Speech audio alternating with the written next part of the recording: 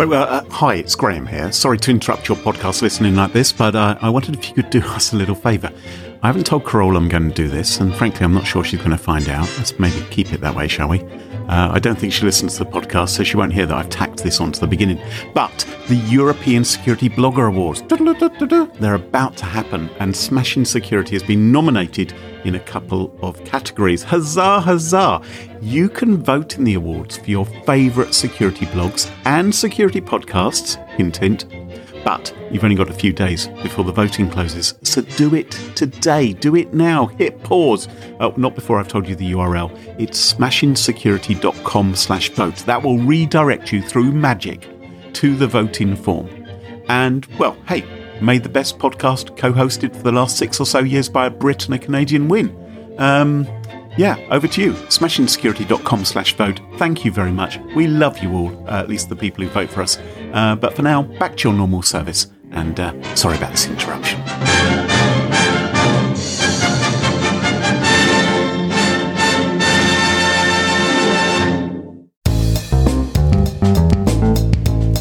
Do people put their phones in bags if they're going up in a balloon? Why? That's full of helium, isn't it? Well, I think if you're up in a balloon and the helium's not staying in the balloon, then you're in bigger trouble than losing control of your iPhone. Good point, Mark. Thanks.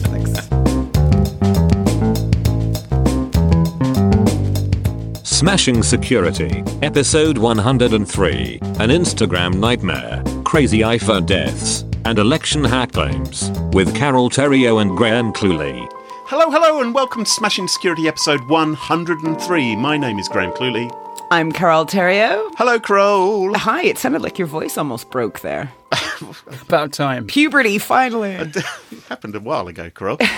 We're joined, you may have just heard him, by a special guest. He's new to the show. It's Mark Stockley. Hello, Mark. Hi. For people who don't know you, why are you here and who are you? Wow, that's a bit hard.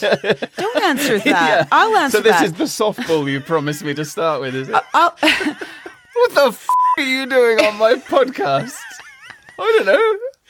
As you can tell, Graham and I have known Mark for a long, long time. Mark is a writer for Naked Security. He's also pretty au fait with all things internet and technical. Well, he's Naked Security's back-end guru, I think you could say as well, couldn't you, Carole?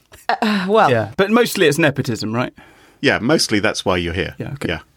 And just to put the show in context, we are coming to you from the past. We recorded this on election day. By the time you hear this, the election will all be over. Everything will be marvellous. Whatever the result, everyone's going to be happy with it, I'm sure. Now, which of you have set your VPN to USA so you can sniff out the real election news and vibe? Well, I'll just be going straight to Alex Jones on tour. Just go straight to the truth. Just Google it, Carole. The truth's out there. You've just got to Google it. Smashing Security is this week sponsored by the marvellous folks at LastPass. LastPass allows you to protect all of your passwords across all of your devices, whether they be laptops, desktops or smartphones. And if you're an enterprise, you should really run a password manager as well, because you can defend your employees and put in place password best practices. Make sure to give them a try. Visit lastpass.com/smashing. And thanks to LastPass for supporting the show. Okay, quiz time. All right. What percentage of data breaches originate from email? 7 out of 10. Ha! It's a pretty good guess, but you're way wrong. 96%. Oh, blimey. And one of the big things that companies have to worry about is phishing scams, because that's the kind of way that hackers and other baddies break into your company. Because that's how they get your passwords, I guess. That's how they get your passwords. Right. So Meta Compliance make it easier to train and prepare your whole environment to stop these kind of attacks. They have information on phishing and cybersecurity and policy and privacy and incident management. There's all kinds of training out there. Smashing Security listeners, you guys can get 10% off by visiting smashingsecurity.com/metacompliance. That's smashingsecurity.com/metacompliance. And on with the show. Now, you chaps, are you familiar with Kylie Jenner? Familiar. Define familiar. Have you heard of her? Do you know who she is? Is she a Kardashian? Oh, well, she's somehow related to the Kardashian family. She is, according to Wikipedia, because I've been looking up all about her, a 21-year-old American model, entrepreneur, socialite, and social media personality. And okay, that means that she grew up rich. Well, I think Carole, she's a socialite. Exactly. Nothing says fame earned like socialite. She may still be quite young, but she's squeezed a lot into her life. She's been in a hit reality TV show, Keeping Up with the Kardashians, since she was about 10 years old. She's launched her own line of clothing and cosmetics, and she's co-authored a dystopian science fiction novel about two twin girls who live in a biosphere. Have you read it? I have not. No, she's not. There's a lot of books I have to read, Carole, and I haven't got to that one. You haven't got to Kylie Jenner's twin girls who live in a biosphere. Where have you got to? I've got sort of to Kipper and Chip, Red Book 1. Now, in the August 2018 issue of Forbes magazine, Kylie Jenner was predicted to become the youngest self-made billionaire ever. Clearly they're using some definition of the words self-made that I was previously unaware of. It's not very well known that she produced and directed Keeping Up with the Kardashians when she was 10. But so well earned, I think. But what she has done is she has earned herself 118.6 million followers on Instagram, and there are brands out there who will pay her as much as $1 million to post something about their products on Instagram. Wow. It's a lot of money, isn't it? It's quite a great deal. That must really screw up your whole sense of life if basically someone's willing to give you $1 million for you to just say, hey, like these crisps. If that's screwing up your sense of life, Carole, please screw me. Because that's... Whoa! It's not that type of show. Yeah. It sounds pretty fantastic it might be later. to me. I'm not promising anything. If Snapchat wants to take a photograph of me wearing their daft goggles or you don't think you'd become really cynical? And you'd start throwing your weight around, going, well, why would I talk about that? I don't love that. I don't know. What are we going to do for me? Well, you can... No, it's a deal, right? You can post up vacuous photographs of yourself pouting on some beach somewhere, and occasionally, if you need a bit of cash to buy some ice creams or a hot dog, you do something for an ad. Why not? It sounds terrific. If people are prepared to pay for it, if you've amassed that following with your snaps, sounds wonderful to me. And I think there's many people, other people, see this going on, and they're tempted to see if they can make a ton of cash as well, doing something else which appears to be so bloody easy, right? Well, I think it's gross, but okay, carry on. Anyway, like I said, other people want to do this. They'd love to post a couple of times a day on Instagram, make themselves a fortune. People like you. I would... Well, I'm just thinking she's setting herself up for Macaulay. What's his name? Macaulay Sculkin? McCullough? Yeah, no, that's his name now. That's his name now. Learned Collie. Scully McCulkin. What? I know nothing of Celebrity World. Crow, not only do you know nothing about Celebrity World, you're referring to child actors from like 30 years ago. I mean, he's a grown man, Macaulay Culkin. Yeah, but that came out after, like, it wasn't a movie that was on my radar. I don't know when it came out, but it just was. I'm sure I've seen it, but anyway. Can I get to the security aspect of this story? Is this even about Kylie Jenner? What's she done? So lots of people are impressed by the likes of Kylie making themselves a fortune on Instagram, including an Abu Dhabi-based travel blogger called Maria Da Costa. Okay. And she lives in the capital city of the United Arab Emirates with her husband Jackson, and they spend their free time travelling around the place, blogging about their adventures, and they claim to have visited 42 countries and over 127 cities in 6 continents. They're all about the stats. 6 continents? 6? That's what they say, yeah. Right. Over several years, they've amassed 105,000 followers, which... Well, that's not bad. It's not almost, bad at all, it's the same ballpark. Same ballpark. It's well, not really, but... 118 million versus 105,000. Well, come on. Where do we sit in terms of judgment on this? Because, you know, we were all pretty scathing about Kylie Jenner for her not working very hard for her Instagram fame. So... Yeah. What do we actually, you guys, you know, professional podcasters, like where's the food chain here? Are we okay with travel bloggers? Well, I've only created an Instagram account for myself this morning in order to research this story. I've never had one. Yeah, I know nothing. Anyway, listen. I'm not criticising Delane and her husband Jackson for being on Instagram, or even Kylie Jenner. Why shouldn't she? Yeah, no, that's good, because it sounded like that. Okay. But 105,000 followers potentially made them a bit of a target. Delane received out of the blue an email claiming to come from someone called Angelina Reshetnikova, who said that they were representing an online store called Vince. And they wanted Delane to be the new face of Vince. And they said, if you give us a slight reduction on a promotional post, you can choose one of our outfits. So they basically Kylie Jenner'd her by basically treating her like a celebrity. To 105,000 followers, Kroll, Is that significant? It's not bad, is it? You might want to... I don't know what's bad. So I'm sure there are brands and hotels who have offered her maybe cheaper stays or free trips in order to promote them to her followers. Right, so she's probably getting these kind of things, and this was just another invite in her inbox. Yeah. So she received an unsolicited email from a Russian-sounding woman. There's nothing wrong with Russian-sounding women, per se. I just want to clarify. So the details... Yeah, Mark. You know, she got an email from a Russian-sounding woman. This all sounds fine. Everything's going to work out. No. Representing an online store called Vince, and they were making an inquiry saying, what's the cost to advertise on your page, and what discounts can you offer us, and can we offer you one of our items of clothing from our new collection as a gift? And please click on the link. And the link appeared to go to Instagram. And so, of course, Delane, our blogger, clicked on the link. And she's au fait with Instagram, having a number of followers there. And she was taken to a page which asked her for a username and password, and dang, dang, dang, you can probably guess what happened next. It was, of course, a phishing link, and she had just given her password to this hacker. And she received an email from the bad guys who were posting to her from an anonymous webmail account at Tutanota, saying, we've hacked your Instagram account and we are going to start deleting your posts and your images.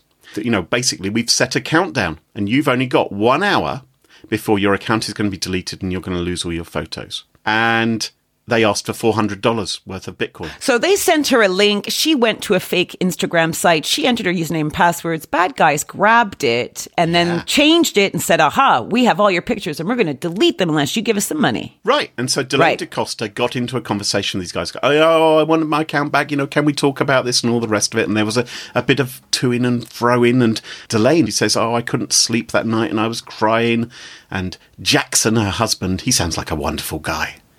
He agreed to pay the following day. And so they started up a conversation and said, look, we can't do $400. And the bad guy said, well, how about $200 instead? And so Jackson tried to send the money. Okay. But the money didn't go through. Oh. It failed. Something went wrong. Maybe she wasn't able to handle the whole Bitcoin thing. Didn't happen. And that made the hacker furious. They were tasting the riches at the tip of their tongue and it was snatched away. And they kept on messaging, asking, you know, when are you going to pay? When are you going to pay? And after 3 days, they'd finally had enough. They said, right, that's it. We're going to delete your account and goodbye. And that was the last conversation they had. And the account was wiped. Zapped. Now, at this point, Delane got really, really frustrated. How does she report this to Instagram? There is a method of reporting hacks to Instagram, but you have to be logged into an account to report that an account. Yeah, why is it these sites don't impersonated. have 1-800 numbers? I mean, you'd think big sites like this would.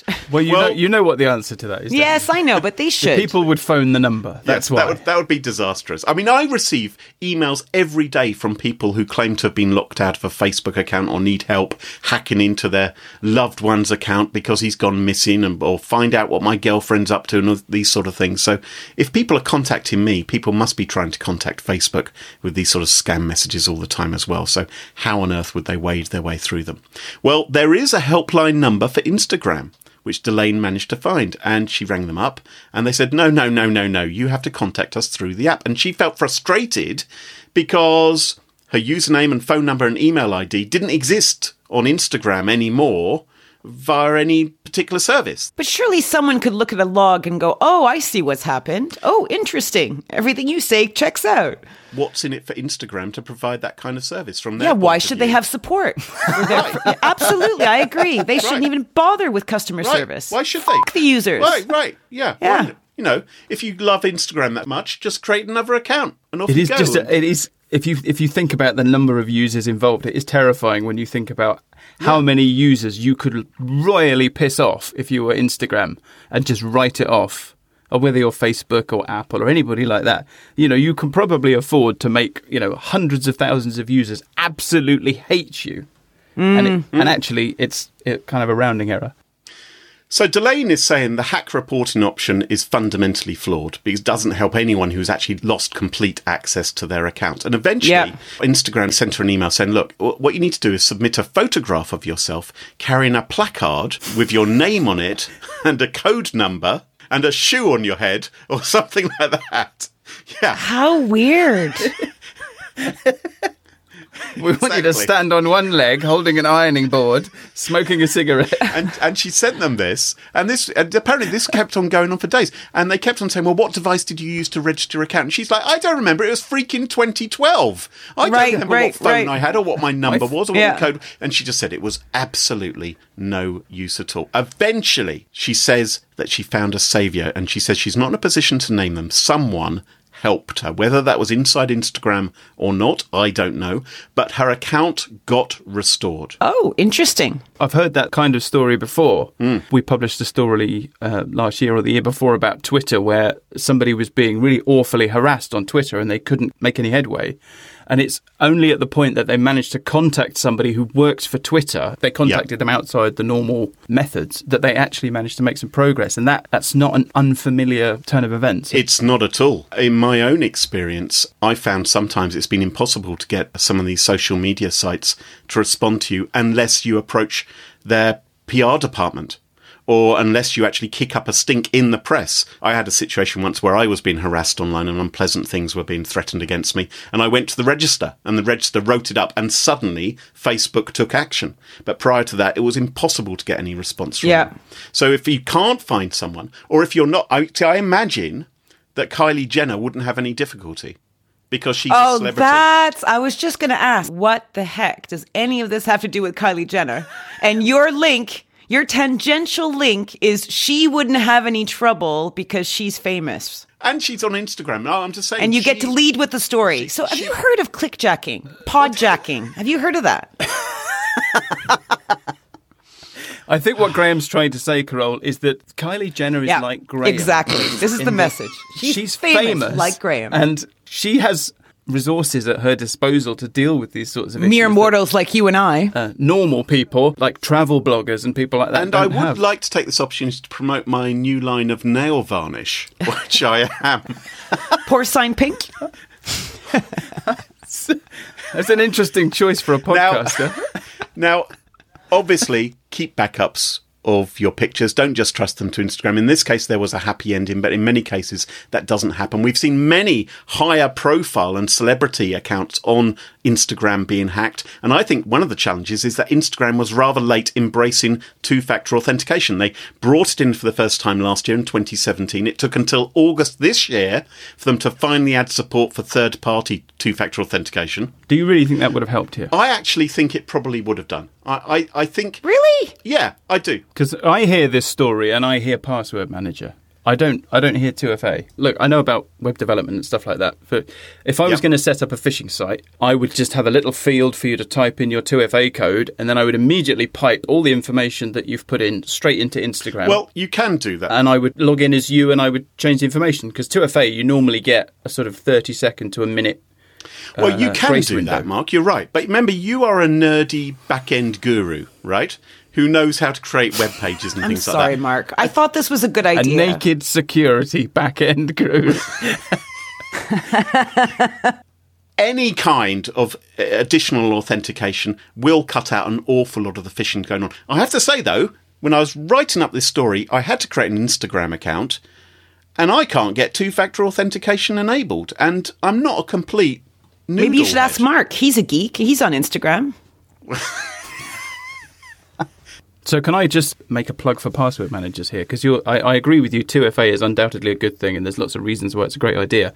In this case, maybe it would have helped, but there are ways that the phishing could have been set up so that it didn't. But if you had a password manager that automatically enters your password for you when you go to a website, if you go to the wrong website, no matter how good the replica is, if it's not the right website, the password manager isn't going to autofill your password. And for someone like me who lets the password manager pick the password, that essentially means you can't get in. And yes, a great additional reason why everyone should be running a password manager. So now that you have an Instagram account, Graham, what are you doing with it? Well, I've only Well, he's selling nail varnish, isn't he? Oh, yeah.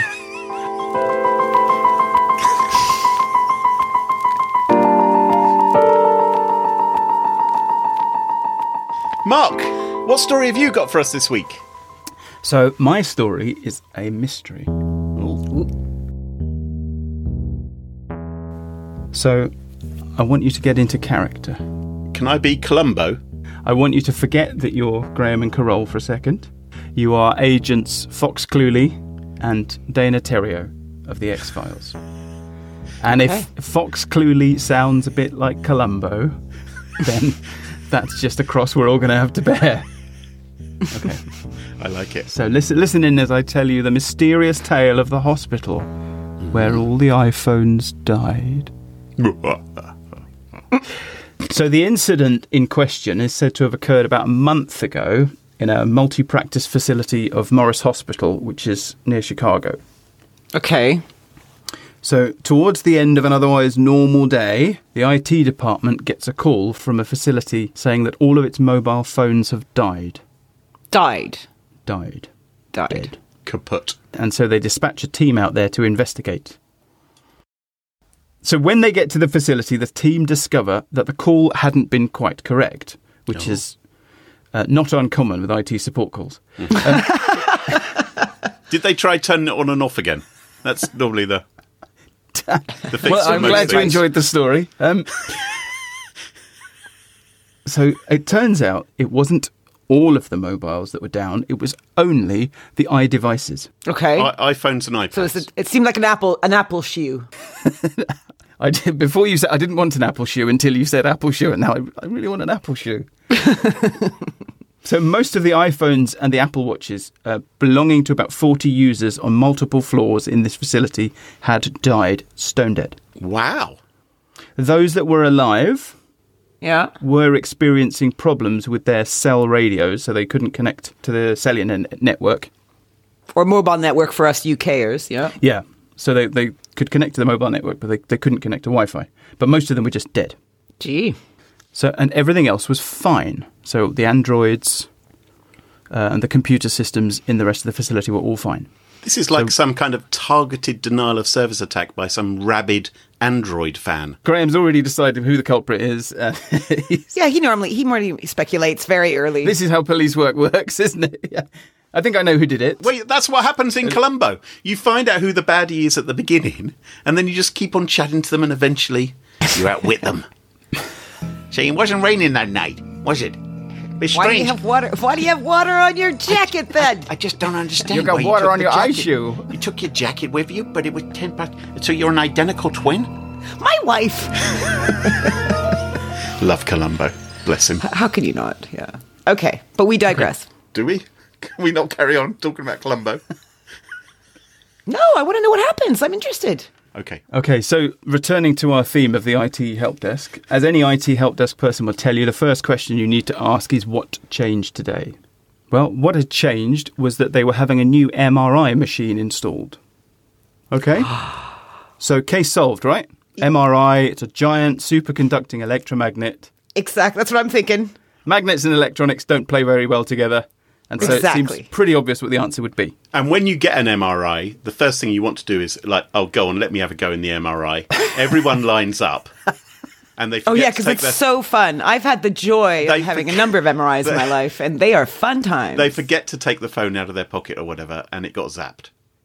So do you think 40 people all lined up and went through the MRI for fun? And then when the IT guy gets there, he's going, has anybody been playing in the new MRI? And 40 people all looked at each other You and shuffled guys. and went, no. I think that's probably what happened. It's probably more plausible than whatever you're going to tell us. So, case solved, right? It's an MRI, great big superconducting electromagnet. Magnets and electronics don't play well together. So it seems pretty obvious what the answer would be. But remember, this only affected the iPhones. It didn't affect any of the other computer systems or the Android devices. Yes, I forgot that. Okay. Now, The Android users were too busy trying to get their carrier to deliver a security update and on the phone to Samsung or Huawei trying to sort that out, whereas the Apple users had loads of free time. They're like, oh yeah, let's go check out the MRI. Okay, carry on. Tell us what happened, Mark. so you're a Columbo fan and you're like, hurry up, where's this moving so slowly? He doesn't shut up and then yells at you for hurrying up. I know. He got bored with himself. What are you like there. when you're watching Columbo? Okay, right, I'm going to return to the story. So, not so fast. As any physicist can tell you, yes. magnetism is rare in the natural world in that it doesn't have a strong preference for Apple products. So, nobody actually knows what the answer to this is. The devices that were... Satisfying story. Are you serious? Seriously? We don't have a reason? I'm just... Oh, my word. Are you a Columbo fan as well? Right. So, nobody knows what the answer is. The devices that were bricked were private, so the technician got to look at them briefly, but hasn't been able to take them apart. But everybody's best guess is that this is all about helium. So it transpires that during the installation of the MRI, it sprung a leak and about 120 litres of liquid helium evaporated into the air in the hospital. Everyone's talking like this. My phone doesn't work. My phone doesn't work. We've no idea what the Maria cause was on the show this week. Is that what happens if there's a huge leak of helium? What's going on? Why you sound funny? So, when they got there and they say, has anybody been playing with the MRI? Everybody looked at their feet and went, no, Not me. So we've got the means and the opportunity, but what's the motive? What's helium got against Apple? No idea. Could I call a physicist? Can helium get into the devices more easily? Oh, small molecules? Through molecules? Through the headphone jack? So it seems, you're actually both barking up the right tree, it seems. So it seems that helium can induce the electronic equivalent of a heart attack in an iPhone. So in the heart of every computer, there's a very, very, very, very, very tiny clock that keeps a kind of heartbeat going.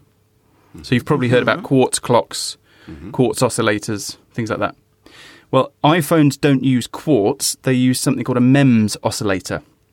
Okay. And a MEMS oscillator is a really tiny machine etched out of silicon like a silicon chip. But instead of electronics, it's mechanics. Okay? And the oscillators used in iPhones are billed as the world's smallest, lowest power 32 kilohertz oscillator. Okay. And in the world of phones, small is beautiful unless there's helium around. Because, as you were saying, Carole, helium is very difficult to keep out, and the molecules are small enough that they can actually gum up the parts of a MEMS oscillator. Interesting. There is one final important fact that I need to tell you about this story, and that is that it originally appeared on Reddit. So there is a non-zero chance that this is actually all complete horseshit. No, it didn't originate on Reddit. It originated on Reddit? No, the story was reported on /r/sysadmin. Yeah. So someone went onto Reddit and said, this happened to us the other day. I have read the iPhone user guide and it says helium's bad for iPhones. Here's a story about I believe iPhones. everything I read on Reddit. Everything. I think the big question mark is around the concentration of helium. Because 120 litres of liquid helium expands about 750 times. Ooh, someone did their research. Yeah. This is general knowledge, Carole. And then you disperse that through the atmosphere in the hospital. You know, in response to this Reddit post, people have been doing tests with iPhones, putting iPhones in sealed bags of helium and things like this. Yeah. To see if it really does happen. And yes, I mean, if you put an iPhone in an environment rich in helium, then it dies.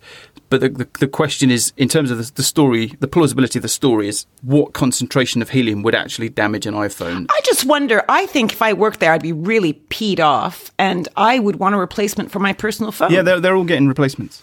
From the company. Yeah, the is my understanding. But, interesting. Anyone who works with helium, so clowns, right? Yes. Right? MRI machines. What else? Who else works with helium? Richard Branson. Yes. Do people put their phones in bags if they're going up in a balloon? Why? That's full of helium, isn't it? Well, I think if you're up in a balloon and the helium's not staying in the balloon, then you're in bigger trouble than losing control of your iPhone. Good point, Mark. Thanks.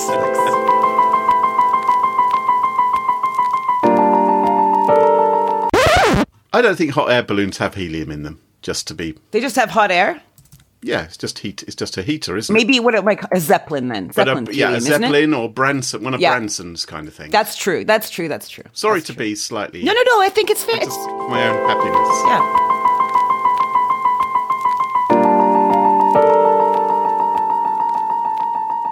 Crow, what's your story for us this week? We have to hand it to Trump. In all the political craziness in the last few years, there is one thing he's done that's been pretty amazing. Can you guess what it is? No. No, I'm struggling. Really? Well, don't you think he was able to get a zillion people to care about politics? Motivating the political spirit. Okay. Get this. As of last night... I've run over your dog. I've proved you love your dog. See, I've done you a favour. No, but 9 million more people voted this year, and I think that's a good thing. Lots of good people have tried to do this over the years and have failed. So, I'm just hat-tipping. He's set the template now, hasn't he? I think everyone should go and try it. No, you don't. You don't think that. No, I'm going by your logic. Now, as you said earlier, today is election day, and there has been a spate of related technical snafus that have been going on in the media. One of them was about racist robocalls. Oh, yes. There was a voter machine owner manual snafu where the password protection advice, and it was really bad. They were asking to keep the passwords really simple. And there was this hacking fiasco in Georgia. So for those outside the loop, you should know that Georgia State is making a ton of political headlines. And this is mainly because the fight between Democrats and Republicans for control of the governor's seat in this state is hotly contested. Even head honchos like Obama and Trump have both recently visited the state in support of their respective parties. So in Georgia, the Secretary of State is an elected official who's responsible for supervising elections. Okay, so put that in your back pocket. Okay, well, it's good to have someone in charge of the election to make sure there's fair play and, everything is done by the book. That sounds sensible to me. Now, earlier this year, Brian Kemp, said Secretary of State in Georgia, decided to run for the governor's seat. Now, he wanted to do this without stepping down as Secretary of State. I bet he did. Yeah, but despite a number of kind of strong requests I've had an idea, guys. I've had an idea. I'm going to run, but I'm going to stay doing this job now. Well, it will save the state money, right? Rehire a new Secretary of State to invigilate the election. Presumably there are some sort of ethics rules or laws, or is the ethics guy like an elected official as well? Is that also Brian Kemp? He's also in charge of electoral ethics. So as you guys are insinuating, many are questioning the conflict of interest here. I think it sounds fine. It's perfect. Very sensible, very efficient government. Now, you may know also that Brian Kemp has also been mentioned in many stories recently, not all favorable. Some are doing with stalling voter registrations in the state. Recently, in fact, a federal judge told him to calm down on the voter registration requirements, potentially giving thousands more people who live in Georgia the right to vote. Oh, this is the guy who was... He was demanding... Oh, I can't remember what it was now. He was demanding some sort of ID, wasn't he? So he's projecting confidence, is what you're saying. Now, things are hot. Remember, the race is tight. Yep. And it's Saturday evening. The racist what? Really? Wow. Sorry, I misheard. Carry on. The race is tight. Oh, I see. Graham. Now, on Saturday evening, Brian Kemp, Secretary of State, the office that supervises Georgia elections, issues this statement. Mm-hmm. Okay, and this was on the homepage of the official Secretary of State website. Was it that Brian Kemp had already won? After a failed attempt to hack the state's voter registration system, the Secretary of State's office opened an investigation into the Democratic Party of Georgia. Federal partners, including the Department of Homeland Security and Federal Bureau of Investigation, were immediately alerted. While we cannot comment on the specifics of an ongoing investigation, can confirm that the Democratic Party of Georgia is under investigation for possible cybercrimes. Now, this immediately makes me suspicious, because nothing screams computer competence like the Democratic Party. Noted for their expertise in securing important documents like emails. Hillary's got a lot of time on her hands these days. Maybe she's been swatting up on how to do SQL injection attacks. You never know. She's getting back at them. Of course, many are pointing out that the timing here is a tiny bit convenient with only 2 days before the election was going to take place, the voting. So the Democrats, of course, are denying any involvement or wrongdoing, and of course they would. So think about it. If they had nothing to do with it, of course they would deny it. But if they had something to do with it, deliberately or inadvertently, of course they would deny it 2 days before the election.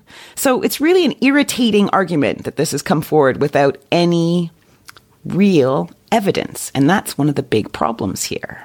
There seems to be a distinct lack of evidence in the public sphere. A Democratic Party is involved in any way in this quote-unquote hack. Well, it's just him who's saying it's a hack as well, isn't it? Listen, I did a little digging. In the Washington Post, a reporter said a spokesperson for the Secretary of State office said to her that Kemp's decision to investigate the potential cyber breach was proper because she said an email from Democratic Party officials contained software capable of trying to hack into the state's election system. I think there's been someone who crafted this very carefully. Using such software is a crime, she said. So I've heard a bit more of the Democrats' argument regarding this. And what they've been saying is that someone who wasn't connected with the party had found a vulnerability on this voter registration page, not a hack. They'd found a vulnerability as they found vulnerabilities in the past. And they had emailed the Democrats to say, think you should know, on the state's vote registration system, there's a vulnerability here, which obviously is a bit of a worry. And apparently, whoever found this vulnerability also informed the news media. And the news media, because there have been a number of occasions when other vulnerabilities have been found on this particular website, which hasn't necessarily reflected terribly well on Brian Kemp, who is, of course, Secretary of State as well as running. So he's in charge of this website. So he's in charge of this website. So it looks slightly embarrassing if there is a vulnerability.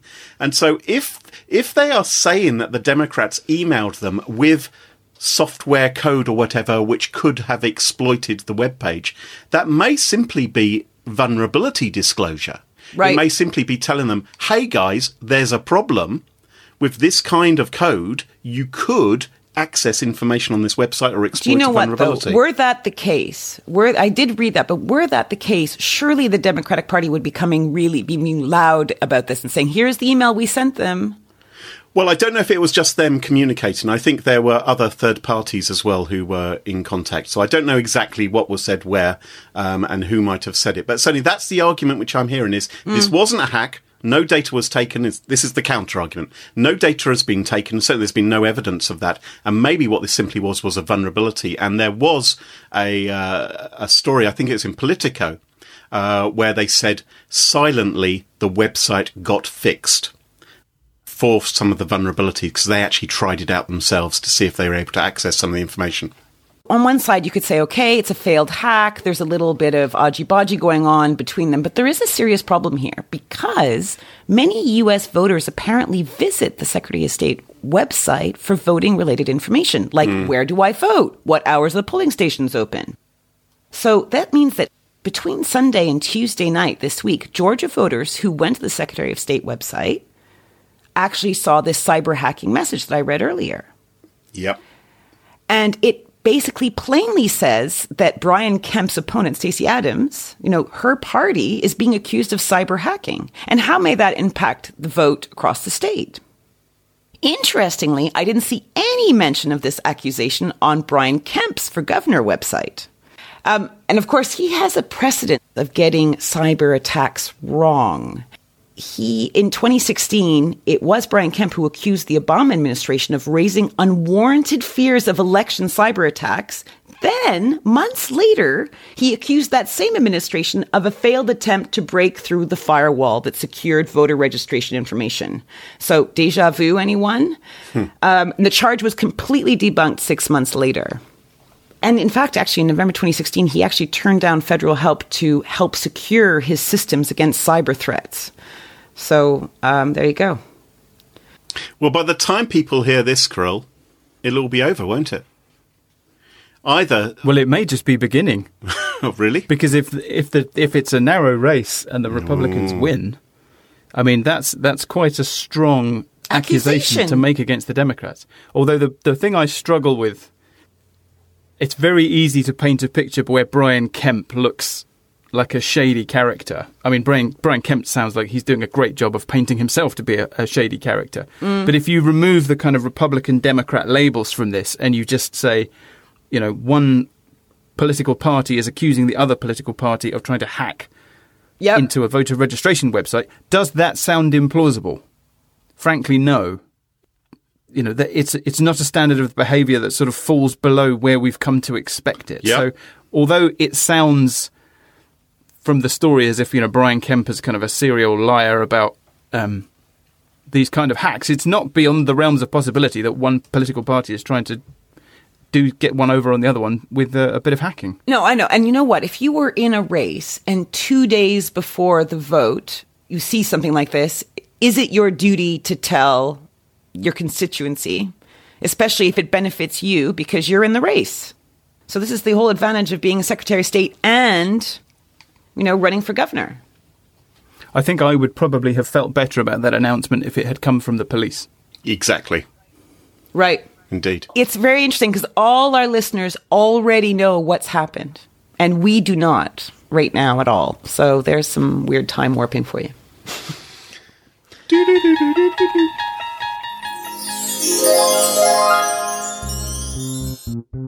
Many of us have worked in big companies, right? And we know that it only takes one person to make a boo-boo to allow the hackers in. Imagine running a company, hiring new staff and worrying that one of them might bring their bad password habits into the office. Horrendous. Nightmare.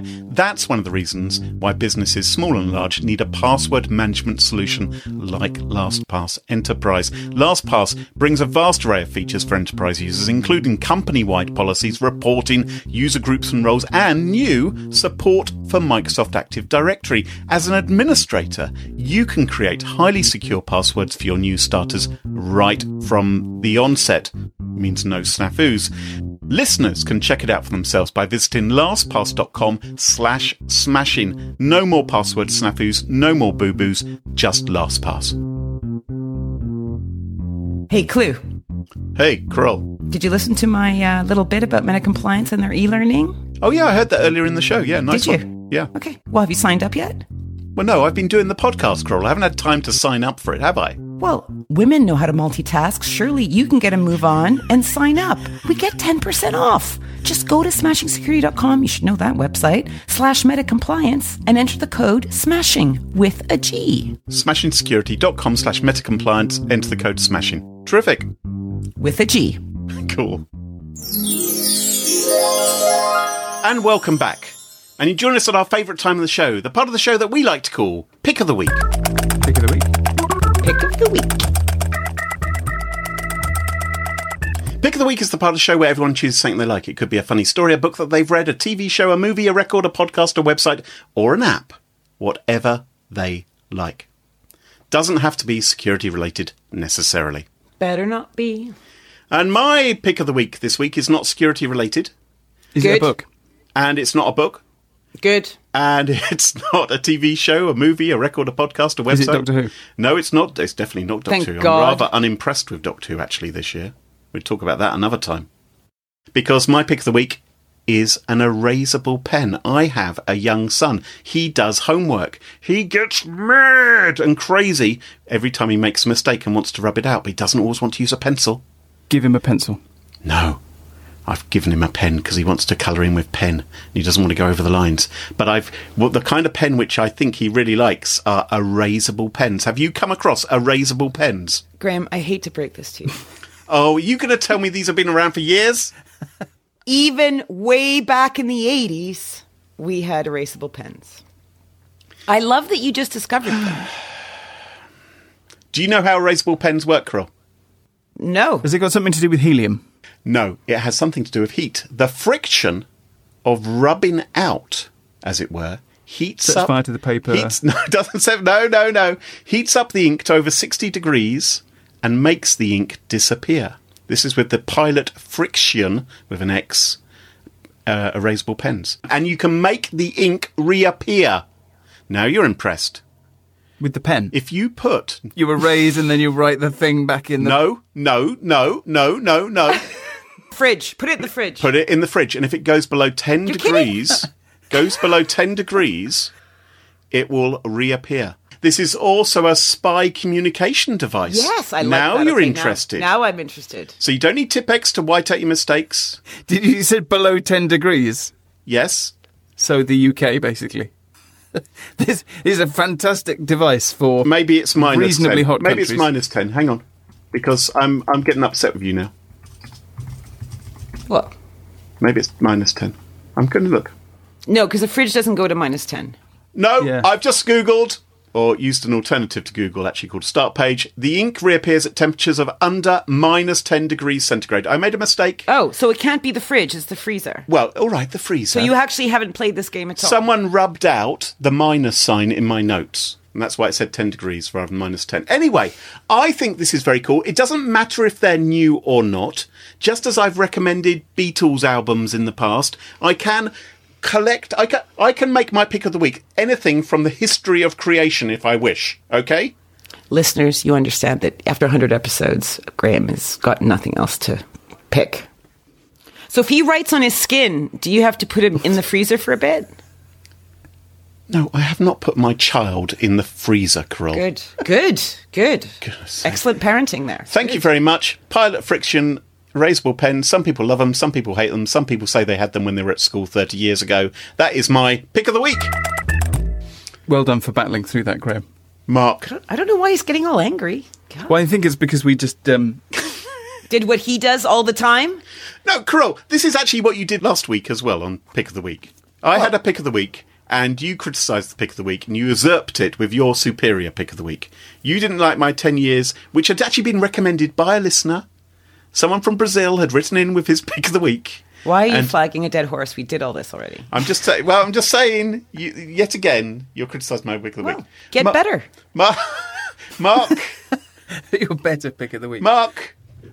Good luck with your Pick of the Week. Okay, so I was going to recommend the first half of Yuval Noah Harari's *Sapiens: A Brief History of Humankind*, but something happened this morning. There is a tips line for naked security. People email things into Naked Security Stories, and we received one this morning, which is PR press release, which I thought was very pertinent. So today is midterm elections in the USA. Obs. Did you not hear my section? Elections can be boring. What? Okay, but there's good news. If you're not very excited about the election, somebody has emailed Naked Security's tips line and with a way to liven them up. All right.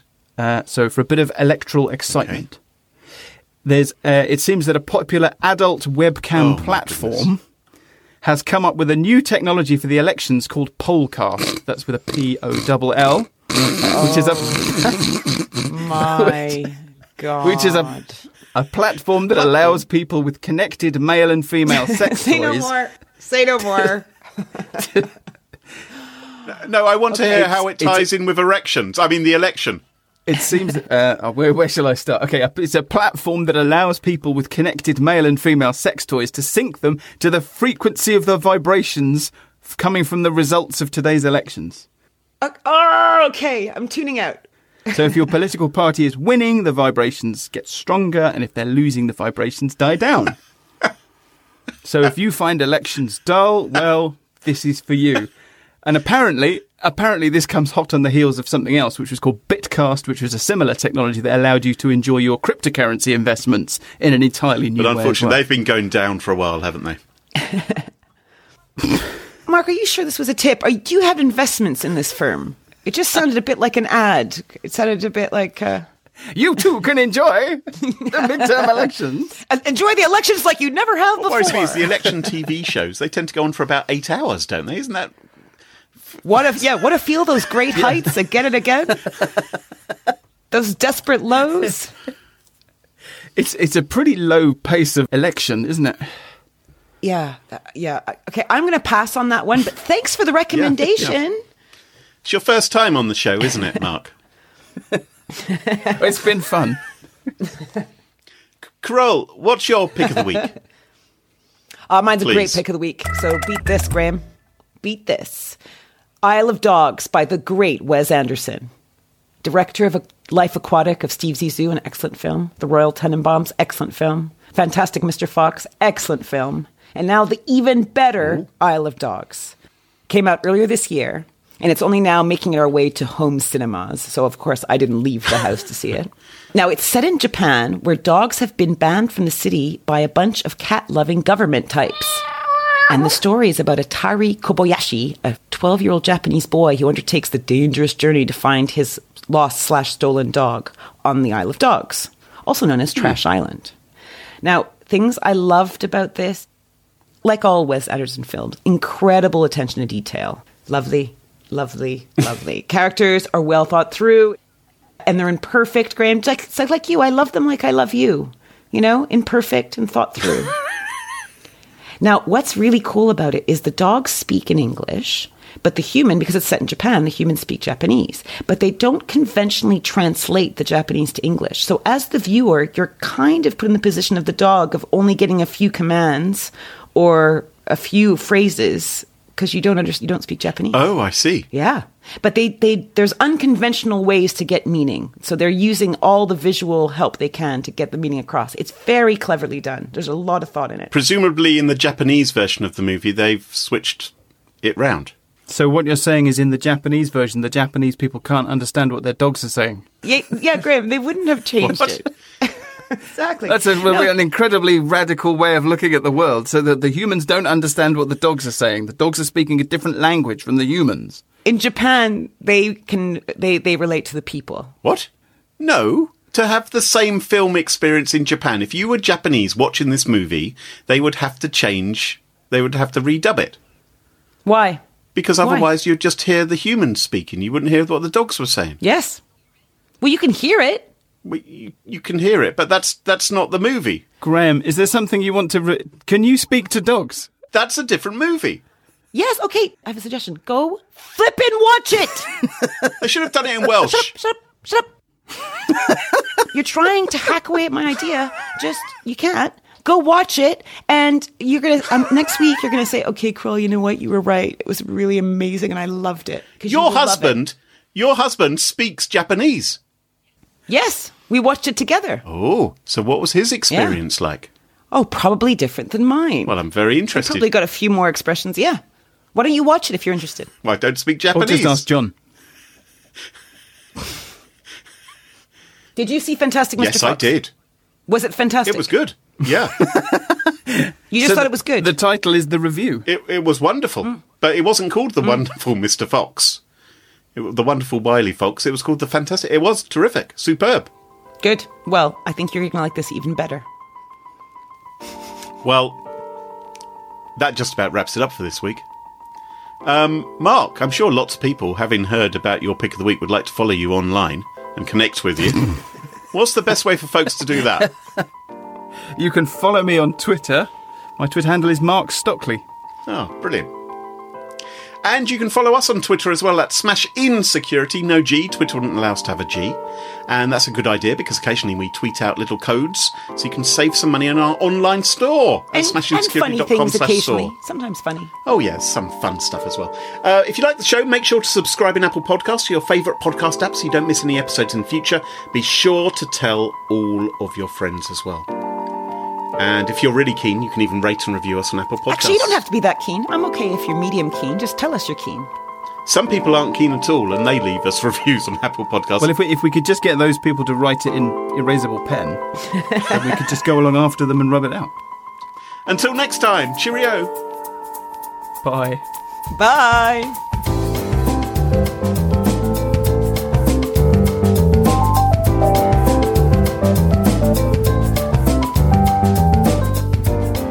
I think that's a record. Okay, well, allons-y with the editing, eh, Graham?